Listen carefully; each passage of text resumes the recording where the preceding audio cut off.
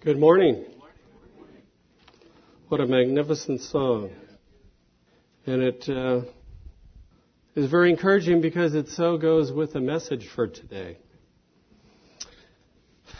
And the title of today's message is taken from the book of Revelation, chapter 2, verses 1 through 7, is Have We Lost Our First Love? And let's just take a moment and pray. And with heads bowed and eyes closed, just for a moment I want to use Rowan Hill's old saying to use our sanctified imaginations with heads bowed and eyes closed, because this is a personal evaluation.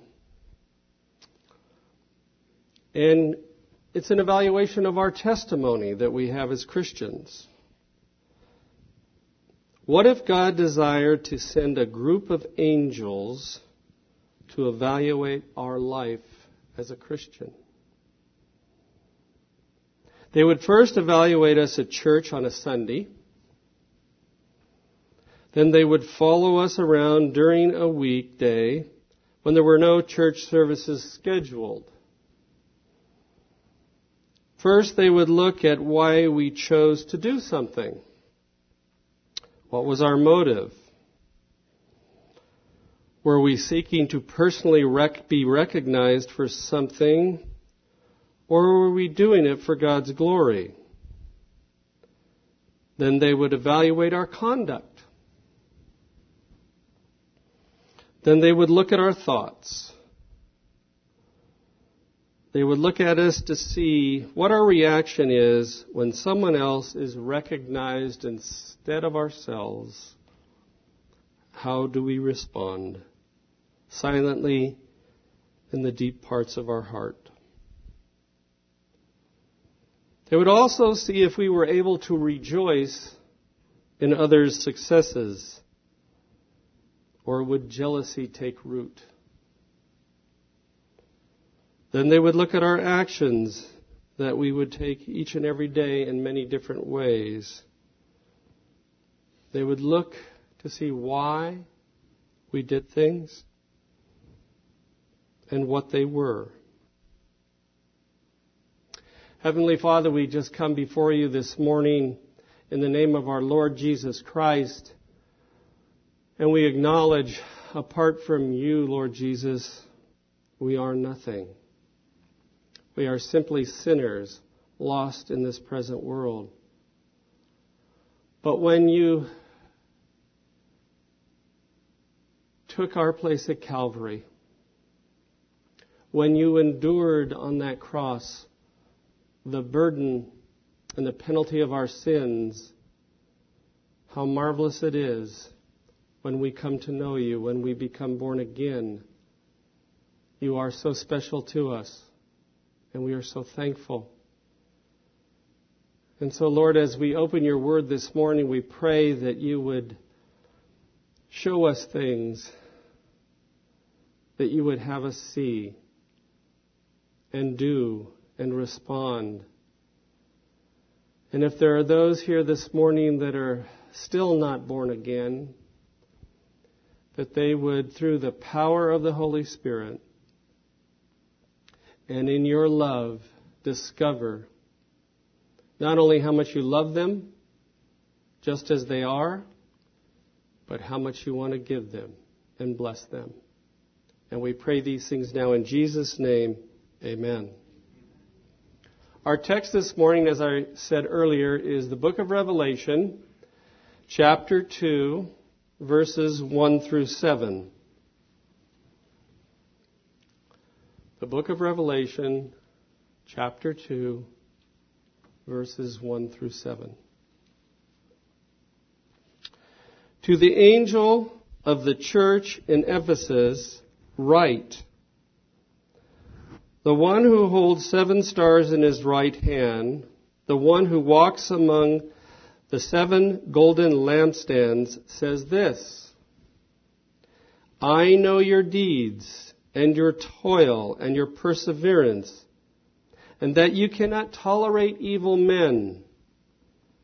And you put to the test those who call themselves apostles, and they are not, and you found them to be false. And you have perseverance and have endured for my name's sake, and have not grown weary. But I have this against you, that you have lost, that you have left your first love. Therefore remember from where you have fallen, and repent, and do the deeds you did at first. Or else I am coming to you, and will remove your lampstands out of its place, unless you repent. Yet this you do have, that you hate the deeds of the Nicolaitans, which I also hate. He who has an ear, let him hear what the Spirit says to the churches. To him who overcomes, I will grant to eat of the tree of life, which is in the paradise of God. May the Lord bless the reading of His Scripture this morning. What we really want to take a look at this morning is the statement that Jesus said in the midst of these Scriptures, that you have left your first love. What is first love? I believe it is the devotion, loyalty, affection, and adoration we have for our God. Why is there a first love? It is God's desire to give us this love when we are saved and become born again. We instantly become grateful and hopeful. How does this first love happen? Once we are saved, the Holy Spirit comes and indwells us instantly, and we are changed and we receive the first fruits of the Holy Spirit. And as a direct result of this, we possess the first love, the affection for our God. Because the moment you're born again, the fruits of the Spirit are given to you and to me by the Holy Spirit, and they're so marvelous. And they are so not what we possessed before. We were sinners. In God's eyes, we were at best scoundrels and at worst wicked among all. Hard to take maybe, but true. If we're really honest with ourselves, if we really evaluate our lives and look at our past, we could only agree with God on this point. The fruits of the Spirit that He gives us are love, joy, peace, patience, kindness, goodness, faithfulness, gentleness, self-control. Now that's just marvelous. Are we deserving of those? No. Nonetheless, they are ours by the grace of God. When does this first love happen that the Lord talks about? Well, it happens instantly. The moment we accept Jesus Christ as our Lord and Savior. Where does this love take place? In our spiritual hearts, which is the center of the affections in each and every soul. We become lovers of God, and we become lovers of His Word, the Bible. We desire good and not evil. Hence, people start to see the change in a person who's truly born again. They go, what is going on here? Whether that's a spouse, whether that's a neighbor, whether that's a student, whether that's a co-worker, a boss, people who work for the person, they see a change. This love allows us to see life from a new perspective, from God's perspective. Our whole outlook changes in life. We become loving and we become caring, and we are concerned for others. We have a desire to know more about God's Word.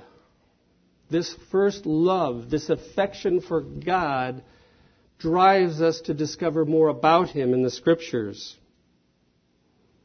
And when older, wiser, godly Christians teach us from the Word, we are not only delighted by what we discover, we instantly want to apply it in our lives. We become doers of the Word, as James says, not merely hearers. We respond to what we learn about God. That's what the first love does in our life.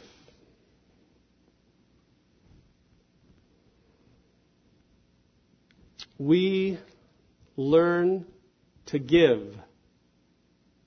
We learn to give of our time. We learn to give of our income. Now, it's well known in this church that we don't preach give, give, give. That's not what this is about. This is understanding what takes place when the true first love of a Christian takes place. There is a desire to support the work of God. Once taught the principle of tithing, it is forevermore a part of their life. Whereas the carnal or the unregenerated Christian continually figures out how to cheat God out of the income and has the arrogance to think that God isn't understanding of what they're doing with their income. But He does, and He knows.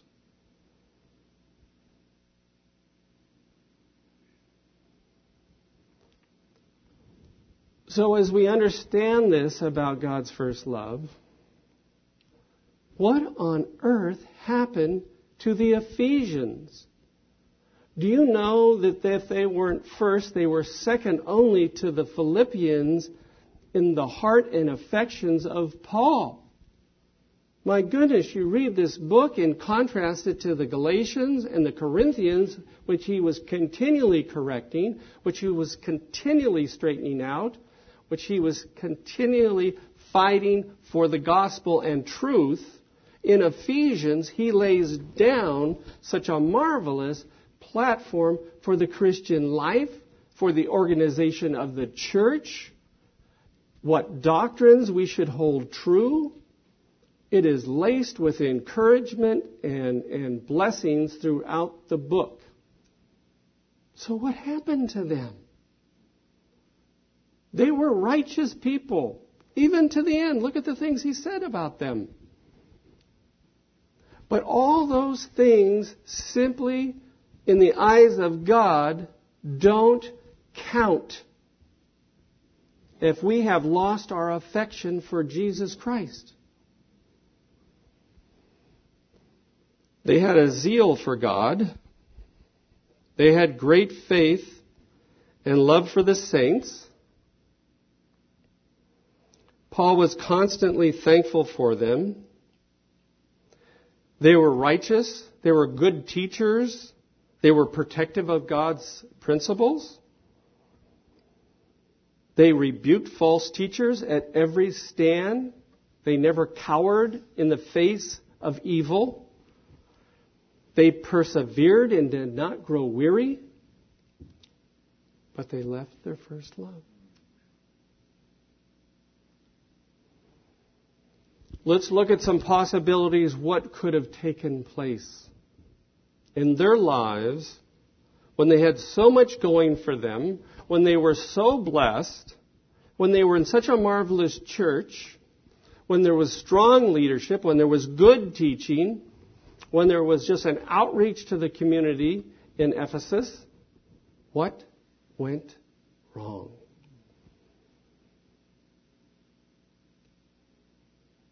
Simply, sin. Sin is what went wrong with the Ephesians. Unconfessed,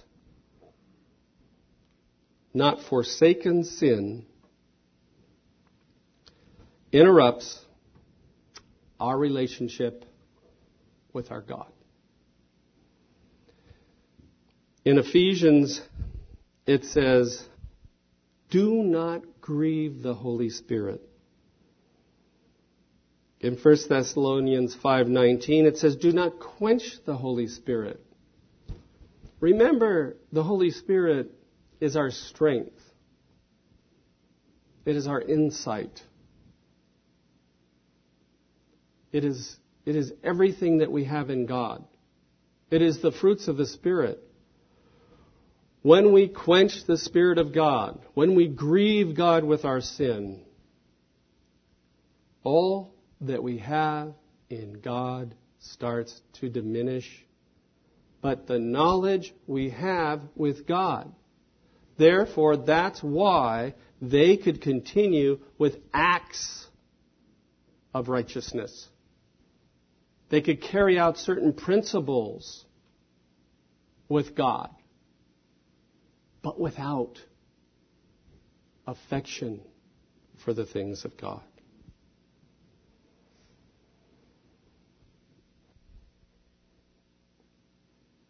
Remember, prayer is simply our conversations with our God. And He delights in them. He looks forward to them. And He blesses us because of them. But sin interrupts our conversations with God. When we are in sin, when we are in unconfessed sin and rebellion, there is no one listening at the other end. Oh, He has a knowledge of everything we do and say. He is aware of our arrogance. He is aware of our stubbornness. He is most unhappy with us, but He is not listening to the superficial and shallow prayers that go along with the acts of righteousness. Why, the prayer can even be eloquent, but no one is listening on the other end because of sin.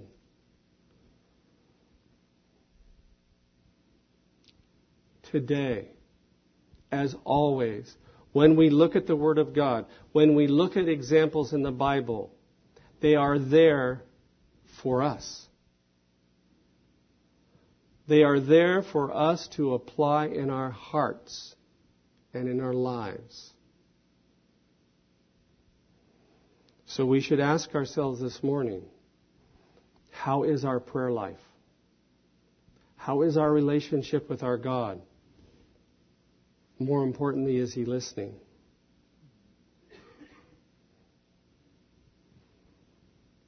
There can also be with this a loss of desire to read God's Word. When you're involved in sin, it simply is the last thing you want to look at. It's a true story. It's the truth. Because this will constantly do nothing but remind you of your present state. And believe me, the devil will keep you busy doing other things. He is so happy when a Christian falls out of grace with his Heavenly Father. That's grace in our practical lives. We're not talking about salvation. Once you're saved, once you're born again, you have it forever no matter what your conduct is. But you can be living a very miserable life. But when we have that first love, we just can't get enough of this. We can't. If things go crazy some morning and we can't seem to finally have our devotion and we walk out of the house, we just feel incomplete. We just have started out the day wrong, and if we're walking with God, we know it. And not surprisingly, things don't go that smooth, do they? Now, when I say devotion in the morning, it is with, and conversations with our Savior, it is with the Bible. Never, ever, ever must any devotional book replace God's Word. And I don't care if the devotional book has a scripture. Do not fall into the cop-out of saying, well, I read a scripture today. This is not a condemnation on devotionals. I have 2 I read every day. Sometimes 3. I enjoy them. I find them encouraging. But they are never to replace our personal time with God in His Word. And if you are not spending that time, you are less than you can be to God. And your first love is a whole lot of degrees lower than it can be. And He wants it to be.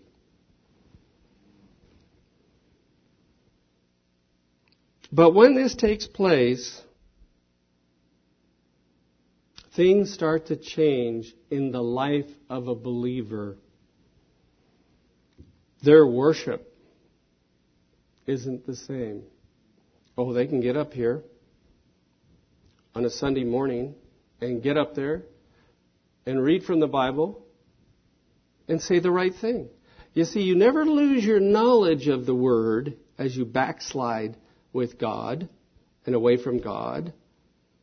So you always know the proper things to say because you're taught well in this church and in a church like Ephesus. So they had the knowledge, but they had the boldness and the arrogance to walk up here, stand, and read from God's Word and share something about the preciousness of Christ and His death, burial, and His crucifixion, death, and burial, and resurrection for us. But here's a news flash. Though we may be impressed, God is not. Hence, we start to see the situation with the Ephesians.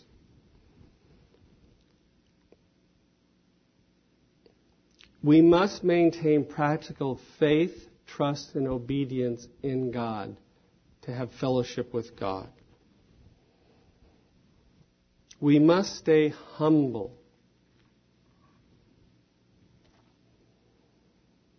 We mustn't get proud or arrogant. These are sins God cannot tolerate.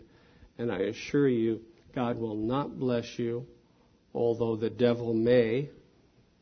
God will not bless you. God will not bless me when we have the spirit of arrogance. I've always been fascinated with some of the carnal and how impressed they are with their own knowledge of God and His Word. It fascinates me. They are so blinded by their arrogance and their pride because they know God's Word, because they know the principles. There was a man who used to be in our church long, long ago. Very few of you, if any of you, know him. He was with us for a while. He used to evaluate the speakers. Instead of listening, Jesus, what do you have to say to me today? What do I need to take from this message? He sat there with his little booklet. There are those who use a booklet, and there are those who don't, but they sit there and they evaluate. Well, is he moving around too much? These were the comments. Is he giving the left side as much time as the right side? What's the content? Did he start out with a good introduction, a body, and a conclusion? What is that? I tell you one thing, God is not impressed. Rather, God is angry. Because that is pride and that is arrogance. Remember the thing that cast Lucifer out of heaven was a spirit of pride. He wanted to be God. He didn't want to serve God any longer. And their pride can allow situations and circumstances where that person isn't recognized. Others are. Others are getting the breaks. Others obviously have an open door to the leadership, and I don't. And blah, blah, blah, blah, blah, blah, blah, blah, blah, blah, blah, blah, blah. It just goes on and on and on. And the devil's right there just feeding them with those fiery arrows going, here's another one for you. Here's another one. When he finds a receptive, carnal, backslidden person, he has enough in his arsenal to keep you busy night and day. But what takes place? Resentment, bitterness, angry with others constantly. Notice one thing in common with all those. They're sins. You see, sin begat sin begat sin. It just multiplies. When we're not humble, when we're not thankful, when we're not rejoicing with others in their successes. Well, why hasn't God done this for me? Why them? When someone succeeds, do we rejoice, genuinely rejoice with them, or do we get bitter? Do we get resentment? What is that? But telling God, I don't like the life and the portion you've given for me. I guarantee you, no one in this room that's saved, when you stand before God and you look at who He is and what He is, could possibly even utter such a thought.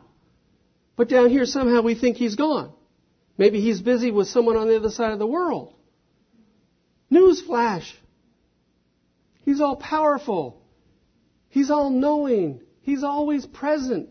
He knows each and everything about us.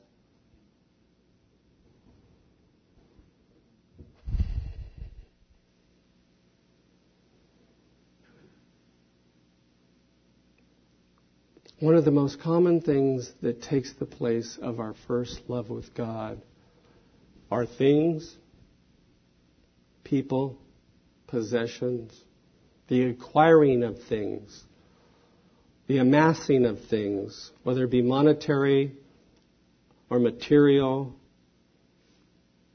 It gets out of control. We're spending more time taking care of those, whether it's in our job, doing our job well. It goes from doing our job well to beyond that, and we constantly shortchange God in our time that should be devoted to Him. In giving Him the glory when everything happens and we're successful, the response to God saying, thank you, God, to you is given the glory. We've replaced that with, I'm not doing such a bad time. I'm doing pretty good. I'm having some real success there because of my hard work. There's a story about a Christian who went to his pastor and said, I heard one of your messages and I was so convicted because I hadn't been tithing my 10%. And the pastor said, well, what do you want to do about that? He says, well, I want to start. No matter how short I end up at the end of the month, I want to give that. Because the principle is first, right off the top, you give the 10%. You don't wait till the end because guess what? Newsflash. I've been there. There's nothing left. Okay? Anybody with me? Huh? Okay. You give it first and you trust and leave God with the blessing. Okay? And so he said, I'm going to pray for you. I'm going to pray that God blesses you. Well, unbelievable. He was blessed. And the checks that started to roll in, the pastor really knew how good God was working for him, and he was so rejoicing. And one day this guy looked at what he was making, and he goes, and the check he was writing to the church, and he goes, figure out where this came from. Wow, I don't think my church needs that much every week. So he goes to the pastor, and he says, Pastor, I've been thinking, you know the size of the church. He says, yes, I can really see God's blessing you. He goes, I'm thinking about cutting it back a little because I know you guys can't possibly use that amount of money. And the pastor says, okay, that's fair. And I'll change and pray that God blesses you less. It hit him like a truck, standing on a freeway, and the Kentworth takes him out at 70 miles an hour. Oh, God, forgive me. See, this is the good response. God, forgive me for my arrogance. Forgive me for my greed. We'll never have this conversation again. And he went on to be an extremely successful businessman, giving to the Lord's work. Trust me, there's always enough in the Lord's work and taking care of lives and people.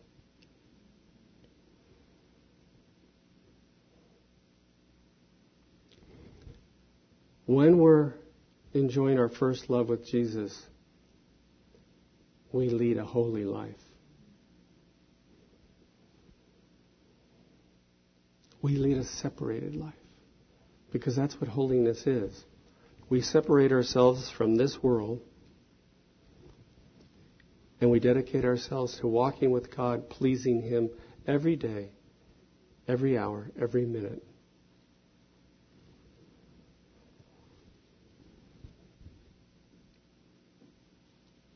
But it is so easy when we don't guard our lives, how easy immorality can slip into our life. And here's the one thing about immorality. Here's the one thing about the devil. When he gets that into your life, when he gets that hook, only drastic falling before God in repentance and being grieved towards that sin can it be broken. Because it will just be a landslide in your life with Christ. If you continue on in immorality, you continue in it.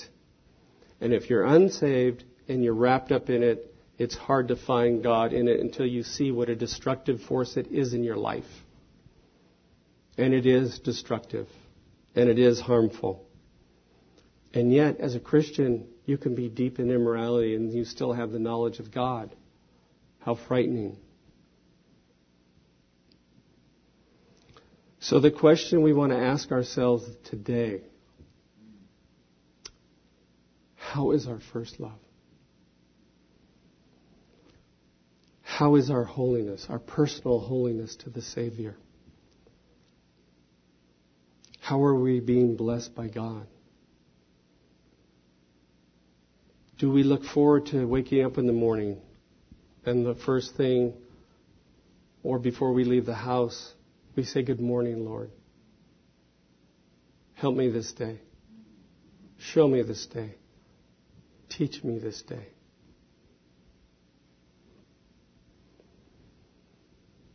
What was the recommendation by Jesus to the church at Ephesus? What was the solution He gave them for their state of losing their first love? Repentance. Therefore, remember from where you have fallen and repent and do the deeds you did at first, or else I'm coming to remove your lampstand. By that, He's going to remove the testimony, because in reality, there's no testimony left. There's no blessings from God.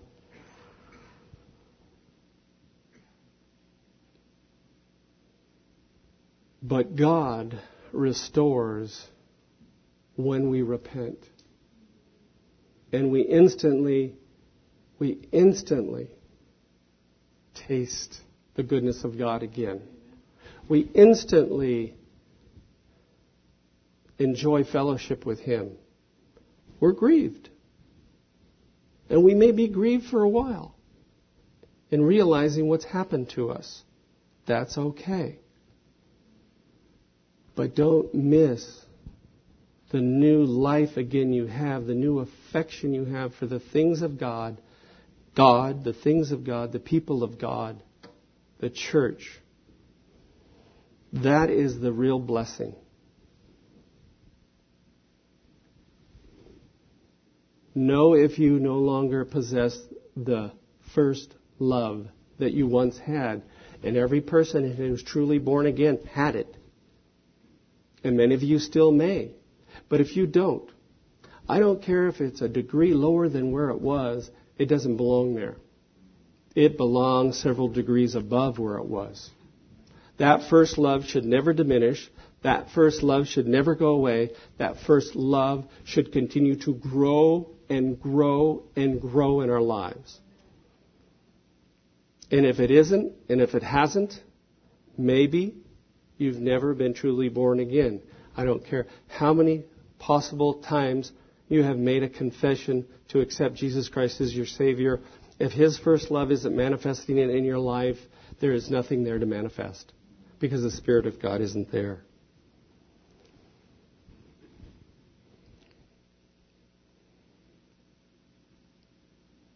I would like to think that the Ephesian church did repent.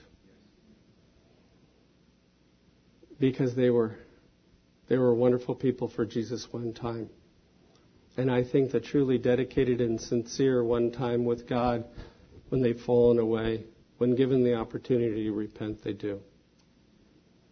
It is also my prayer today, if there's anyone here that finds themselves in that situation, that they would not hesitate, but would run back to their God. For He is a loving God, He is a forgiving God, and He takes our sins and He puts them as far as the east is from the west. How marvelous it is. Let's bow our heads in prayer.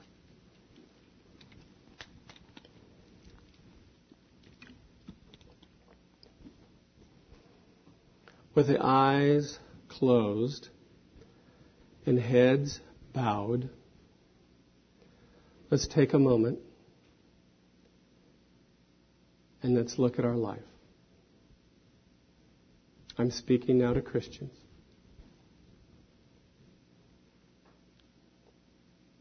If you have found your first love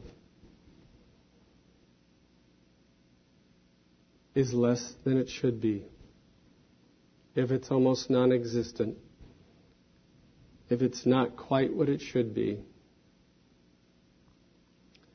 and you would like me to pray for you this morning, you would like this to be the day that you rededicate yourself to Him, that you want Him to do a work in you with eyes closed and heads bowed and nobody but I am looking at you.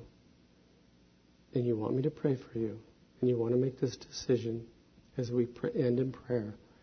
Please just raise your hand and drop it. Amen. I see your hand. I see your hand. Yes, I see your hands. I see your hand. Amen.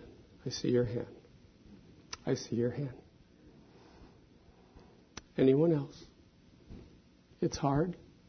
Don't let the devil keep you down. Don't let the devil keep you distracted. If you honestly and truly want to change in your life, just raise up your hand and I will pray for you. One more time. Anybody else? And if you're here this morning and you don't know Jesus Christ as your Lord and Savior, maybe you've never known Him, or maybe you realize that you've made a profession at some time in your life and it's empty and it was nothing more than words, but you would like to pray today to accept Him as your Lord and Savior, please raise your hand. Is there anyone? He has nothing in store for you. He has no condemnation at this point. He has no rebuke. He just wants to redeem you. He wants you to set you free. He wants to give you hope. He wants to give you a wonderful life. If you want me to pray for you, raise your hand. Heavenly Father, we thank you and we praise you today for your goodness, your mercy, your grace, your love, your forgiveness, Lord. How wonderful it is. Lord, just each and every day, meet with us. Help us to take time to meet with you. Just help our love and our affections and our adoration for you to grow each and every day. Be blessed by you. Be used by you. Let others see your love in us. We pray these things now. In your precious name, amen.